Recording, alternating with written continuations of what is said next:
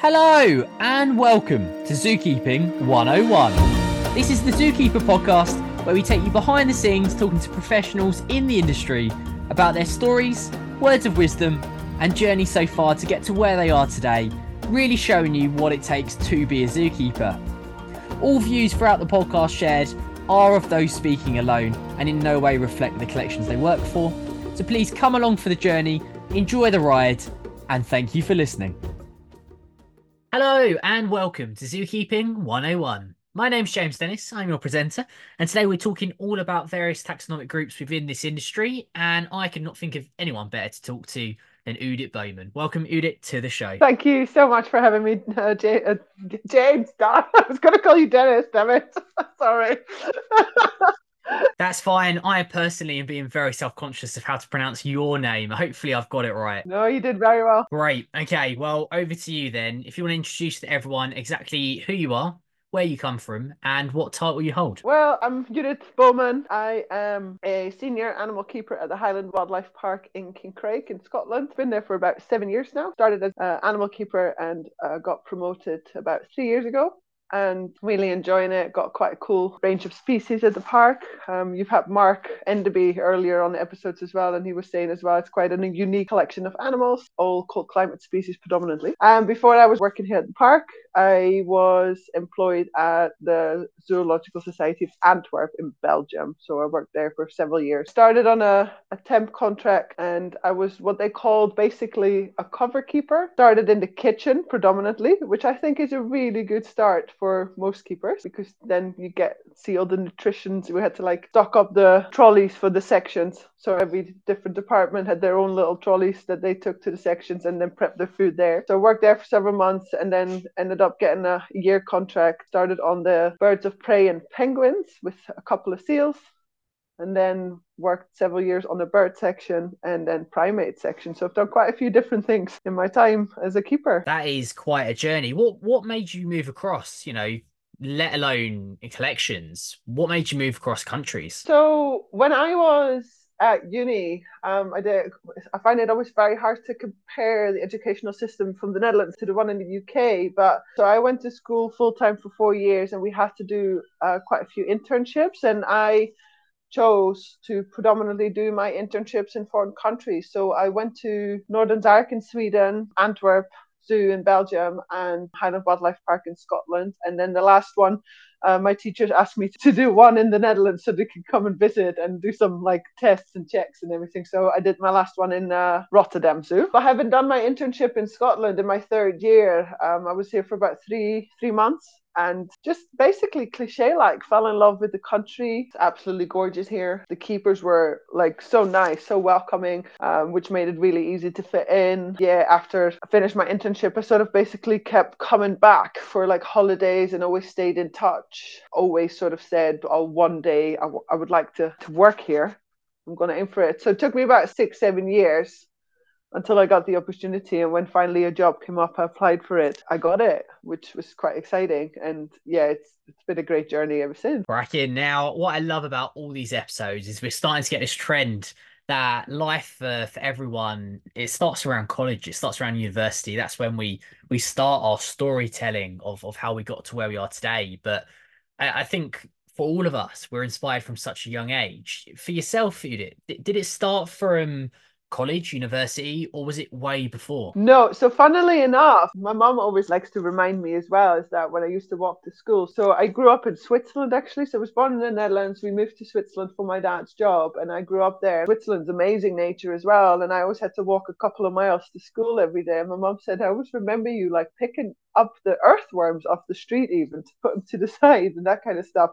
So I always loved every species I came across and everything. But when I went to high school, that's kind of when you get nudged to pick what direction you would like to develop your career in, sort of, and you have to pick it. And I always thought in high school I was going to be a journalist. I don't know why. It's just because I liked writing. And if you want to get into university for journalism, you get picked based on your grades and everything. And so you don't always get the opportunity to get in, which then requires you to fill in a backup kind of degree you would like to do. That that made me think, oh, what do I want to do? And my mom suggested, why don't you do something with with children, like or with animals, maybe, yeah. And sort of that sort of rolled me into looking into what kind of degrees and everything I could do in the Netherlands when it comes to animals, and that's how I rolled in. So I started university course to become a veterinary assistant, and I did an internship at the seal center in the north of the Netherlands. Working with the seals, I really enjoyed, but I didn't necessarily like the medical aspect that I was doing. And that kind of made me change direction and go into more animal care. That's how I sort of ended up in the education that I got my degree and diplomas for, which was called wildlife management. And it sort of gave you the opportunity to go in situ or ex situ, and I sort of started to develop my interest in zoos and that kind of stuff. And that's how I based my internships as well. So I really enjoyed working in sort of that environment as a volunteer and an intern already. So that's how I sort of rolled into that. So it wasn't even from the beginning, like as a young kid, oh, I want to be a zookeeper. It just came when I was basically finishing high school and then going into there. Absolutely amazing. You're definitely one of the most traveled of my guests so far. Now, digging into what this episode's about, we're talking about taxonomic groups and what defines us as a keeper to a certain degree. With regards to yourself, what taxa do you work with? What ones do you associate yourself with most with? And I guess most importantly, for anyone listening in, why should they work with your taxonomic group? I find this so hard. I really enjoy the species that I work with right now. I am known to absolutely adore wolverines, for example. Just find them fascinating species. They're such an underappreciated species, particularly when you speak to visitors. It's always like, oh, are they really aggressive and are they ferocious? And I'm like, so just try to engage people to say, well, actually, these guys are really playful and they enjoy hanging around, enjoy doing fun stuff. And they can be ferocious, but only if they're forced in a corner and they have to fight for their lives or whatever. So it's just a sort of that. But working with the polar bears has been absolutely phenomenal as well. It's just amazing species. But as one of my colleagues on the hoofstock department, she always talks about the sexy animals. And it is true. Some of them are just I haven't worked on the hoofstock department as well when I just started. I find it fascinating to work with the Slovaski horses was very interesting.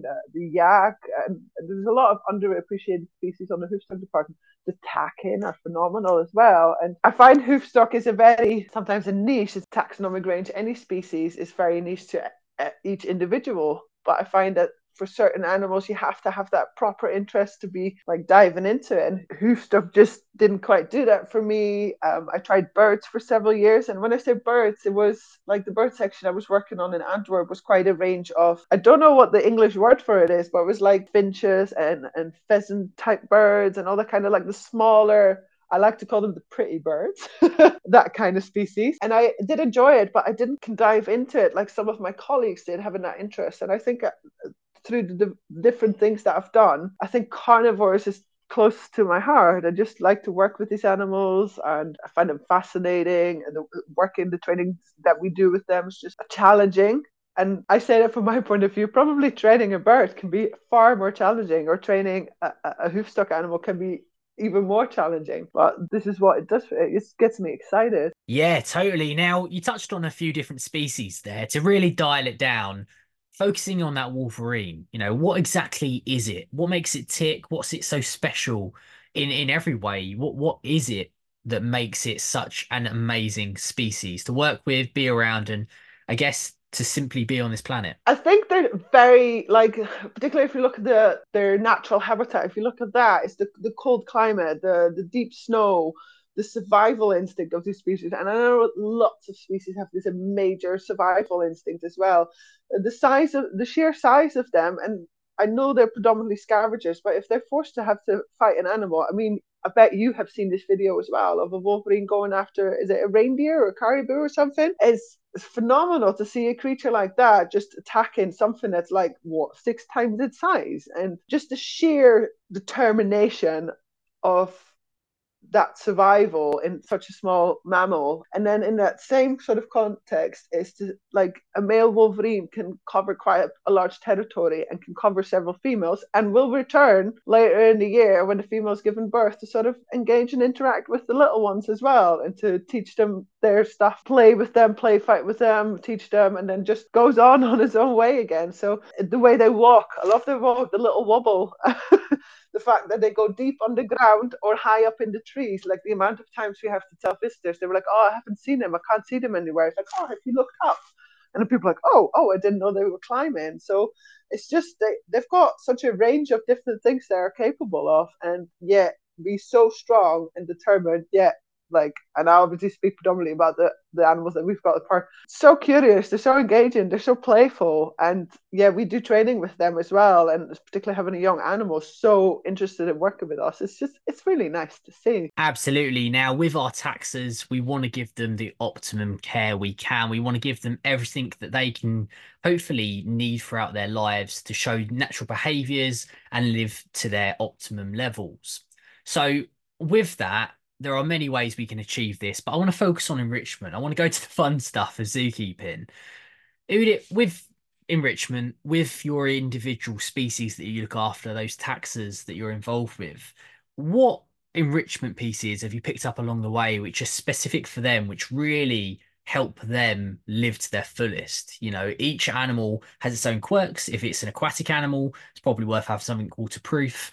If it's something which is airborne, maybe something which is free flying in terms of a swinging perch or something like that.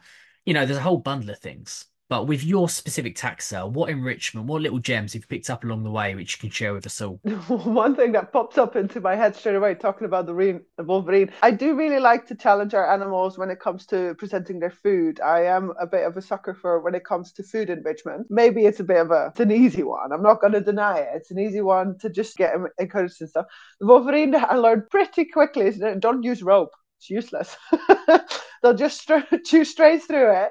That was fairly early on when I was working with them and I was trying to hang up their meat. And yeah, Tina, one of our Wolverine females, she's so clever. She just chewed through the rope and ran away with a bit of meat. It didn't take her any effort. So learning that, like what I can use for tying the meat up. So we ended up like using chain, which obviously takes risks with as well. You have to like safety measures. You have to consider things like get paws stuck in shackles or anything, that kind of stuff. So that's what we use for the food enrichment now. I am quite enthusiastic when you can spend so much time building something so amazing and incredible, and it's great that the animals engage with it and stuff, or destroy it and have fun with it. But sometimes it's the little things and the tiniest and the smallest and the easiest things that can be the most effective. And I do really enjoy doing that as well. And a really simple, easy, and some people might think it's a bit lazy as well, perfumes, that sensory enrichment. And again, I'm jumping back to the Wolverine, but our tigers as well, the love they have for a different scent.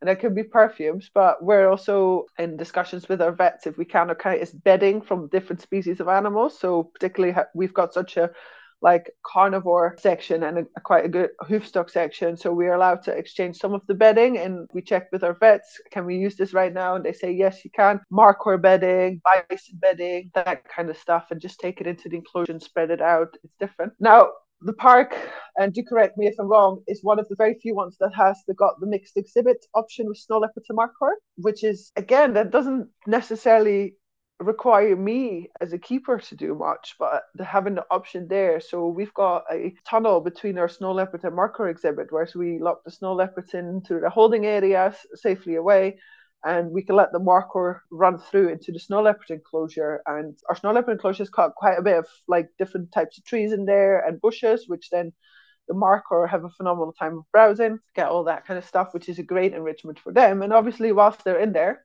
fecal matter is left behind, hairs is left behind, urine, the close-up look for the snow leopards as well. And then, yeah, after X amount of hours, we take them back out and give the snow leopards back access, and that's been phenomenal as well. So that's quite a cool design that our previous collection manager has come up with. So it's quite an amazing one, and it works really well. And particularly now having the young snow leopards, they are having a blast when we do that. Yeah, for sure. And you're making my life very, very easy on this one. You're doing my job for me, and that's because you're linking it perfectly. You know, from those snare leopards you refer to, we're looking at enclosure design. You know, enclosure design, you can almost build within that enrichment in itself, which can be daily improvements on our animals' welfare. And it's absolutely amazing stuff. Enclosure design, very much making huge steps as time goes on from 20 to 30 years ago. So with your taxa, once again, is there any certain types of enclosure design, whether it be through training, simple animal welfare, through to a whole bunch of other stuff that's really needed for your taxonomic group? A lot of keepers have become so skilled in lots of different aspects within the job. Is it building? Is it creating, decorating, using the right perches for different types of bird or logs for different kind of cats and all that kind of stuff? I think if you can start on a blank canvas and you can design your own enclosure, like I think what most people will focus on, I think it's really important that if any zoological society or zoos are designing a new enclosure, involve the keepers. They know what works and what doesn't work. And you can have this amazing architectural design drawn up by someone, but involve that keeper. And I think what we start with is that having that safe and sturdy, lasting enclosure perimeter fence, and then all the additional stuff that you want, having the right holding areas, the houses around it, having the, well, like you say, the training parts, foot sleeves or tail sleeves, or building weighing scales. Those are things important. Drains at the lowest point of the enclosure, I think, is a big one. Having the electricity and water supplies, all that kind of stuff, little things that can make a keeper's life so much more easy. And then that time that is then saved because the accessibility to enclosures is easier can then be spent on redesigning enclosures. So from time to time you just change it all up, and there's so many elements to it. I think you could probably design your whole own podcast just on that.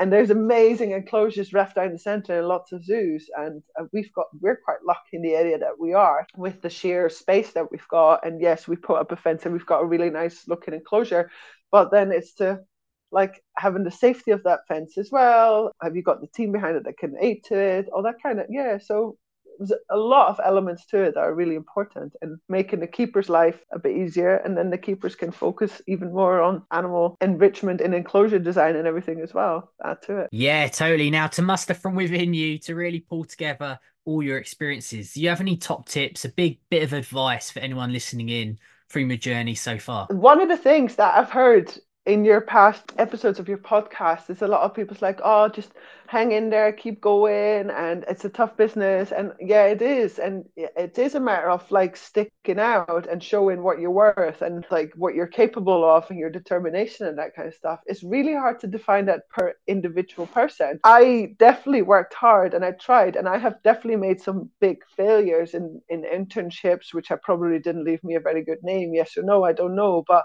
learning from that. So I think it's a thing that you can maybe take away. And I think that's a life lesson, to be honest, is to learn from your mistakes. What didn't I do right that time that I could now do differently? So it improves me in the future. It's really hard because every person's different. I think I worked hard to where I am, but I think I also really lucked out as to what positions came available at what time. Starting at the park, I know for a fact that my interview was not good. But because they already know who I was has helped. Making yourself known and keep coming back. I know. And sometimes, I don't know, it's really hard to define one simple thing. Some really, really great advice there. Now, we now lead perfectly into the big questions. It's part of this podcast episode where we tackle some of the larger questions from the industry and try and get to the bottom of them with a few answers along the way. Now, the first one is quite a simple one with quite a large scope. So good luck to you, Judith. And that is zookeeping. You know, it's such a large role in the modern day. You know, we're required to be 10 different roles in one. The question with this is, what do you see as the biggest challenge with zookeeping in the modern day? And if you've got the answer for it, how have you learned to overcome it? Oh, that is a difficult one.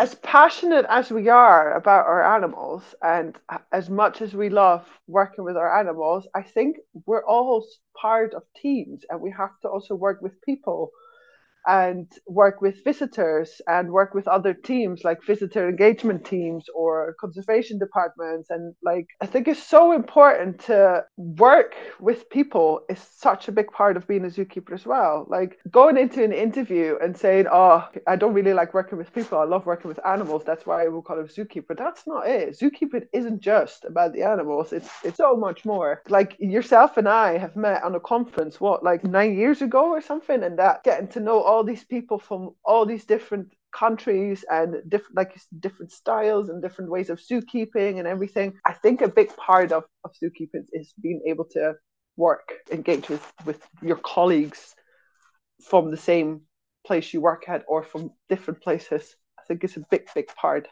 of it as well. Perfectly put. And that is number one, totally answered and out of the way. Now, number two leads us to a common thing we're all told in many businesses, but especially in the current day in the zoo industry, and that is creating a good balance of work to home relationships, making sure you get enough time away from the workplace as much as within.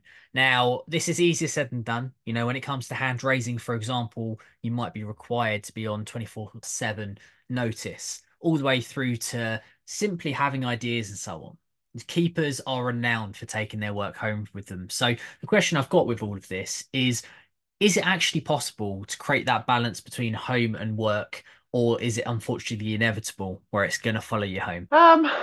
Yes and no. And I think I sort of got to jump back into every individual is different and everyone deals with it different ways. And I was very much like that. I wanted to be constantly involved, and I was checking, like, in current society as well, the WhatsApp groups, Facebook groups, all that kind of stuff. I just wanted to be in there. But then at some point, like, it starts weighing down on me, and personally I thought, yeah, that's not good. I can't have that. I can't be like worrying all the time and stressing about things and feeling the need to reply to everything.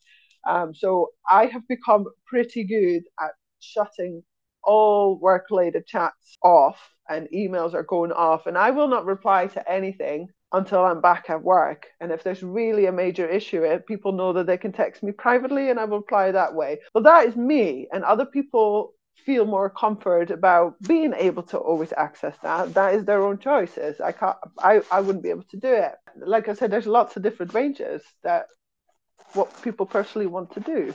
Being able to leave your work at work, that I find it goes both ways as well. I think it's also very important that if you it's just your own private life being dominated by work stuff is not good, but it's vice versa as well. You can't constantly take all your stuff from home to work either. It's not, like, particularly in certain species we work with in safety, that's not great either. So it is a very balance, but again, everyone deals with it differently. But one of the things that for home and work balance, Kim Wilkins addressed it as well. She said, like, as little as you think something is, address it.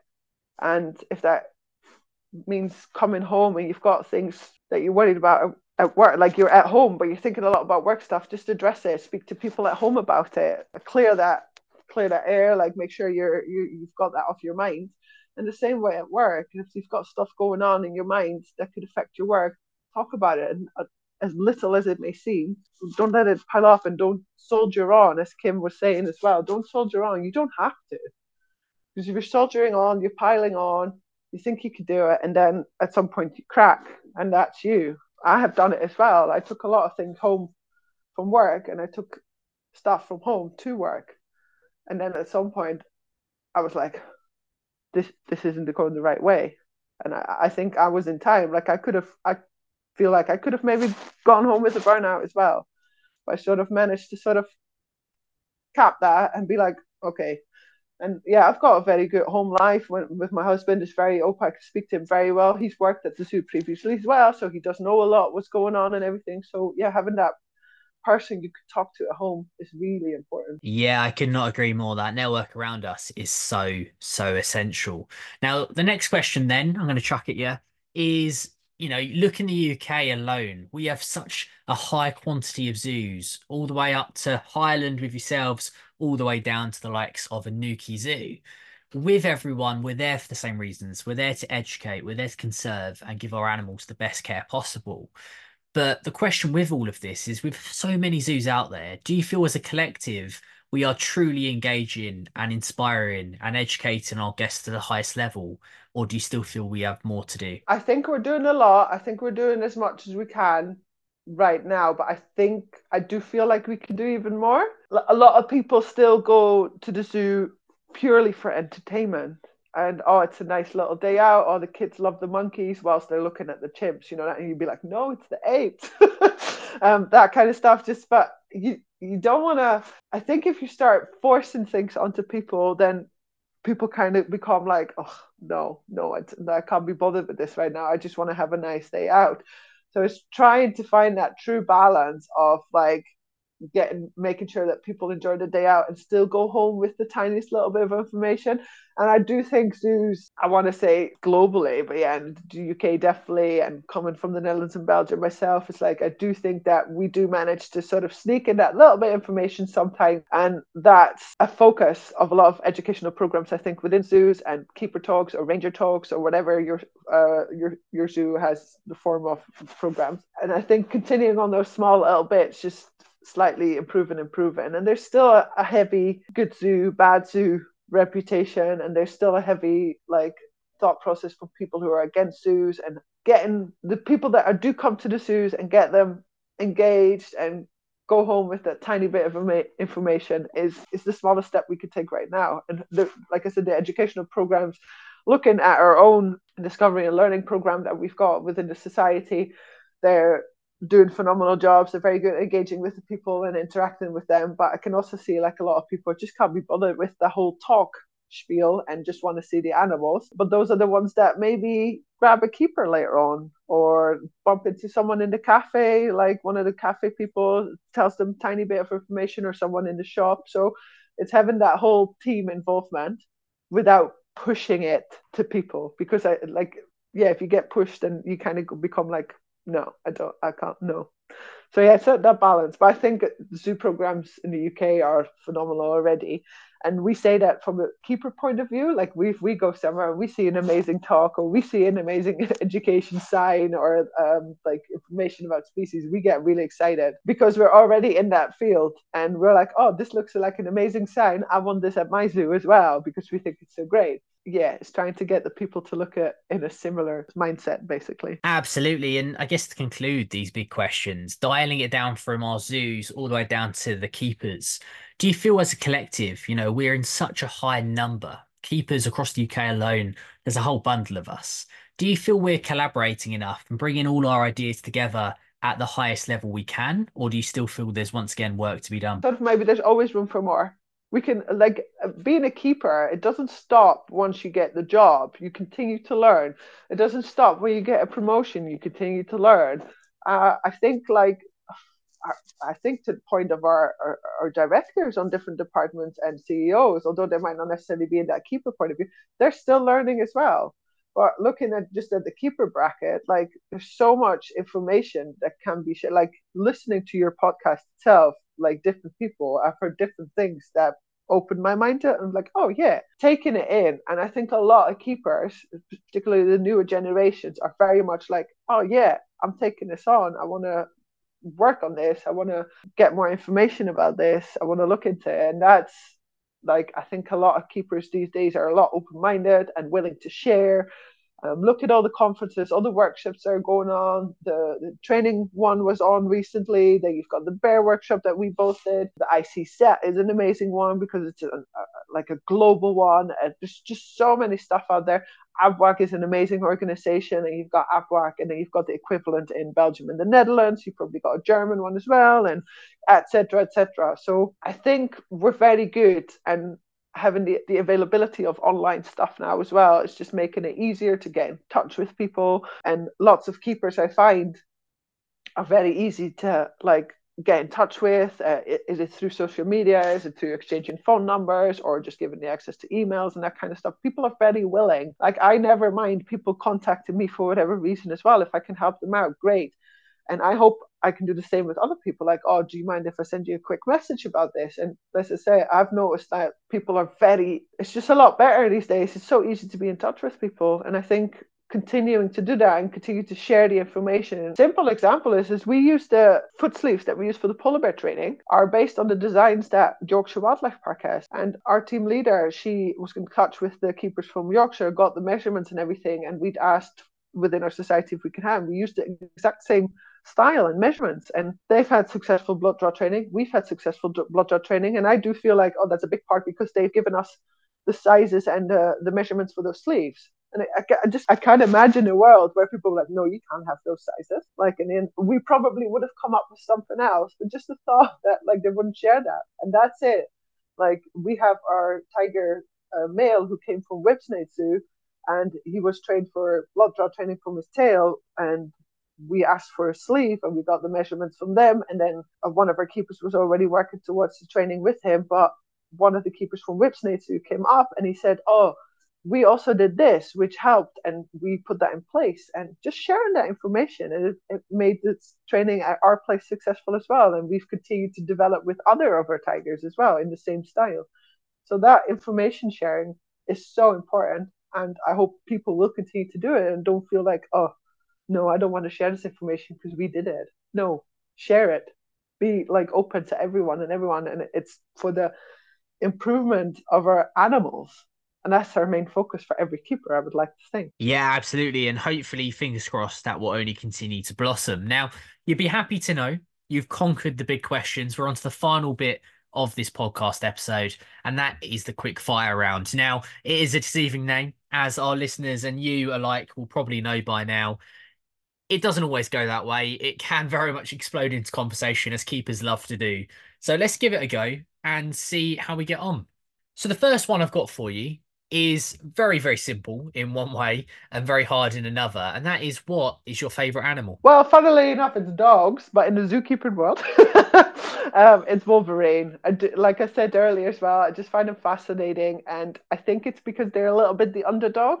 And I like to stand up for the little ones if I can. A really, really great answer. Now, the next one then, we've alluded to it throughout this episode, but what is your top tip for mental health and well-being? It's to each to their own, whatever works for you. And it's really easy to be like, oh, just have a nice bath. Or like, I like to craft. I'm a big crocheter. I like to indulge in my crochet if I'm having really bad days. But doesn't necessarily solve the issues that are going in your head. They might sort of like ease things a little bit and relax you a little bit. So it's hard. So indulge a little bit in the things that you enjoy to do. And if you're really struggling days, it's just a matter of like getting out of bed and making yourself that cup of tea and just taking it little steps by steps, finding the help in time, being able to have access to either people you can talk to well, or if you haven't got anyone around you, this world that we have and the accessibility that we have right now, if people feel the need to come and talk to me, I'd be more than happy for people to come and talk to me.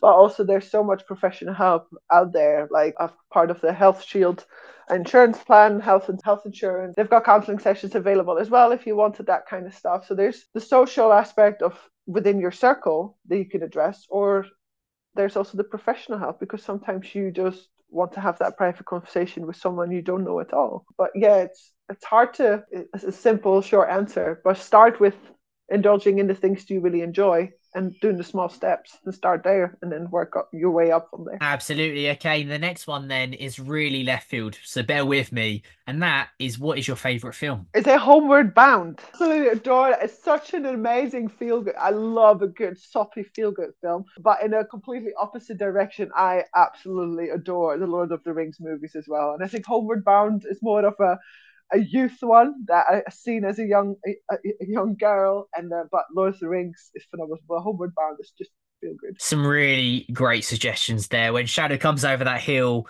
a really iconic moment in Homeward Bound. And then obviously, are we talking The Hobbit or are we talking The Fellowship? What one are we talking? The Fellowship. But Hobbit's great as well, but the first ones, yeah, Fellowship of the Ring. Yeah, definitely. Okay, well, the next one then, going back to the industry, what is your favourite part of it? The people as well. I mean, I could go for the cliche answer and say the animals, but again, you couldn't do anything of this on your own. So having the people around you and working together, and even if it's within the zoo that you work at, or being able to, like I said, share the knowledge and experience with other. I really enjoy conferences as well, and networking and workshops, and those are based on the experience that people have with their animals. And yes, the animals is a cliche answer to say, oh my god, yeah, the animals are amazing and we love what we're doing. But again, with other people, you couldn't do it. Yeah, really great answer. Now, the next one could take you absolutely anywhere in this world, and that is, what zoo globally would you like to visit and why? Oh, I find it so hard. There's probably loads, but yeah, one of my best friends, she's done some work experience in San Diego Zoo, and the stories that she tells me just sound phenomenal. I've never been to America either, so that would be another good excuse. But yeah, San Diego sounds amazing. Just it's such a zoo with such an amazing reputation as well. So it would be a good excuse to go to America for and say, oh, I want to go there. But again, same for probably some Australian zoos or Asian zoos. I don't know. There's too many. A really, really great suggestion there. Now, the next one then is what trait or attribute inside yourself has allowed you to really push on throughout this industry and become the person you are and get to the position you're in? Willing to accept feedback, maybe. Although I think I may, well, not may, I probably haven't responded to feedback as well as I should have in the past, but I've always taken it on and tried to work with it. So yes, like being able to accept that we're not perfect. No one's perfect. No one can do the job right in one go with anything. But yeah, being a Dutch person and having worked in a Belgian zoo, and us Dutch people are a bit known to be a bit full on in comparison to the Belgians, for example. And maybe I still have that trait a bit. I can be a bit full on. I know that. But I'm also like to be honest and be straightforward if I can. But I have definitely learned, and that's within my career as a zookeeper, but even in the past as well, in my jobs that I had, like I would get some feedback and I would take it quite harshly, but I would do something with the information I was given. And then over the course of time, I have learned, okay, I don't have to necessarily respond right there and then. Don't necessarily feel the need to indulge in the argument straight away or feel defensive. Just sometimes it's like, okay, take it in and do something with it. But yeah, definitely do something with the feedback you're getting. Another really good answer. Now, the next one I struggle with every time I ask it, so good luck to you. And that is, if you weren't a zookeeper, what would you be? I think I would love to have like a doggy daycare or something. Just like yeah, I really love dogs. I love going out with the dogs, walking about and everything. So yeah, having a big field with dogs to take care of for the day and take them home to their owners at the end of the day, so they all had a good day. Yeah. Yeah, that sounds pretty good to me. Now, the next one is reflecting a previous question, and that is, what do you still feel that we need to improve within this industry? Gosh, yeah, that's a thinker. I think we can always continue to improve the husbandry that we do. Like I said, it never stops. As a keeper, you never stop learning, and I think the husbandry never ends. There's always things you can do better. I do feel like there's always room for improvement when it comes to the general husbandry things. And like I said earlier as well, that visitor engagement, we're doing a really good job already, but there's always room for that just a little bit more, getting that little bit more information out there to the people to go home with. And I think we can still continue to improve in a lot of things. We're doing really good jobs, but it's also a continuously changing world. We can have all these plans and ideas for the future and what we want to achieve at certain times, which is great aspects to look forward to. But I think probably in that course of time, things will continue to change. So we have to continue to develop with that and then improve from there. It's a hard question. Very much so, and we'll only see what the future holds. Now, the next question I've got for you is going to dive a little bit more into your personal side. So brace yourself, and that is, within the industry, who is your idol? It doesn't necessarily mean I know people personally and everything, but I really admire the people who just go that slightly bit more above than just the general zookeeping, if I say that right. I have a lot of admiration for Julie van Asche. I don't know if you know her, but I used to work with her in Antwerp Zoo, and she went to start a wildlife rehabilitation center in Liberia. That is one of the most highest rate of poverty and criminality and everything. And she just went there as this young Belgian woman to start a wildlife rehabilitation center. I have to I admire her so much that she's done that. And now she works, I believe, Tikiwood for the Pangolin Rescue Center as well. And just being out there and thrown her whole life around her. Her partner's has moved over there as well.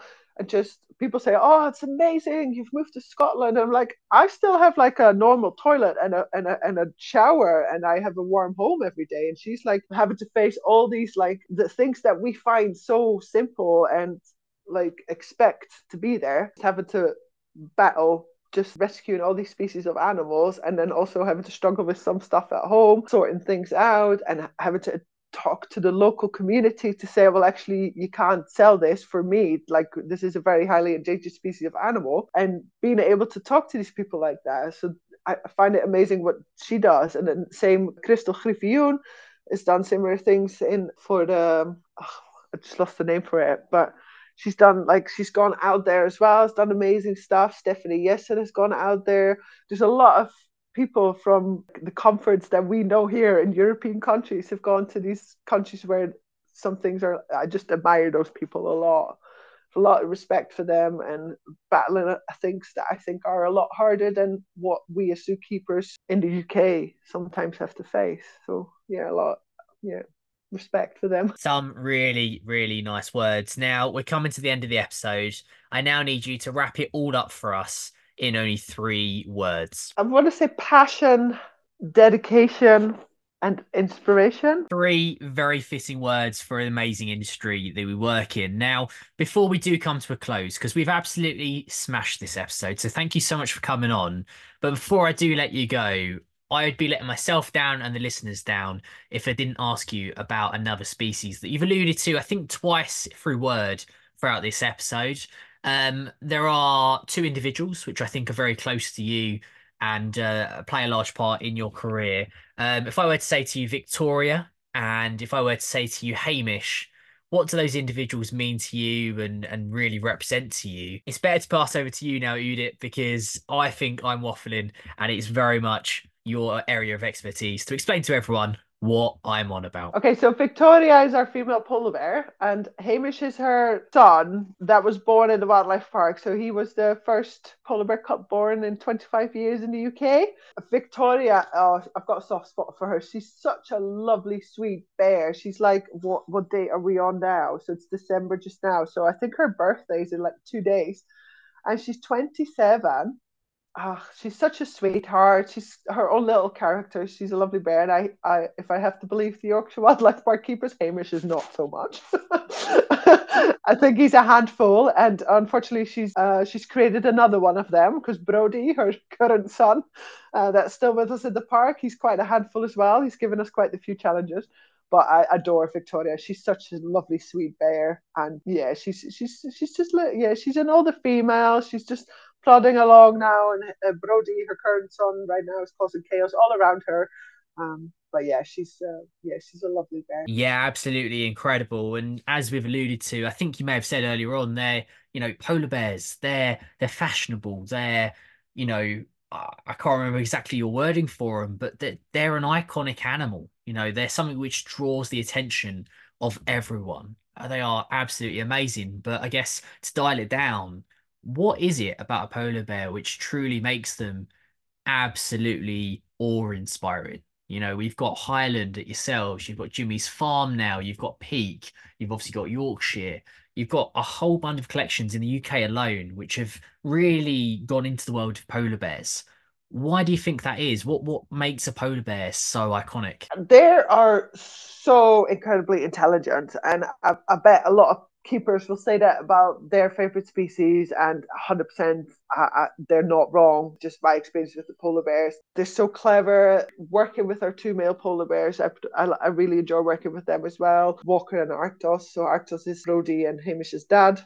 Walker is Victoria's nephew, so there's a bit of family relations within our park. But yeah, they're fascinating animals. I think polar bears is one of those species that is an easier one as well to get information out to the public because, like you used the word fashionable. So it's like my colleague says, she calls them the sexy animals. They are what gets people coming into parks and zoos. They are easy to relate to. They're in lots of stories. They're on lots of programs. So people recognize a polar bear very easily. And they are a good, well, maybe not in the right sense of word, but they are a good ambassador species to get people coming to your collection. And I fully understand why there's more collections within the UK going for it as well. And I think it's just getting people to come into the zoo is kind of what we want, because that means your zoos will be able to continue to survive because there's an income coming. But again, getting that information out to people as well, and then using that attractive species to also address to the visitor the less attractive species, because we have so many attractive species over lots of different collections in the UK that people might not necessarily think in the same ways, because the way our polar bears are located in the park, they're opposite the markhor. And when we do a talk with visitors, I tend to sort of turn around as well, and people think, oh, they're just goats. Well, actually, and then you take that story away, but you've had the polar bear to start with, and then you just pull them in. And that's that tiny little bit of extra information you can give away, because they came from the polar bear, but they went home with Turkmenian markhor instead of goats, and that's a tiny start that you begin with. But yeah, polar bears, yeah, they're pretty cool. Easy said. I truly believe that is the perfect way to round up this episode with the Wolverine at the front, the polar bear at the back, bookended to the perfect level. From myself and the listeners, Judith, it has been a true pleasure to hear all about your story, your journey, and your amazing species that you get the pleasure of working with. From Zookeeping 101 and all the lovely listeners, thank you so much. Thank you so much, James. Yeah, I was a bit nervous in the beginning, but yeah, I did enjoy this. Thank you very much for having me. Well, it's been a true pleasure, and hopefully we haven't scared you off, and we'll get you on again very soon. Yeah, no worries. Thank you very much. Take care until then. Bye-bye. Bye. And that concludes this week's episode. What an amazing guest and an amazing time we had. Now, if you have enjoyed it, please do subscribe on Instagram, Facebook, or our podcast channels to Zookeeping 101. I can't express how thankful I am personally from a fellow zookeeper to have you along for this quite amazing journey, learning about everything zookeeper. Otherwise, please subscribe. Thank you for listening and see you very soon. Bye.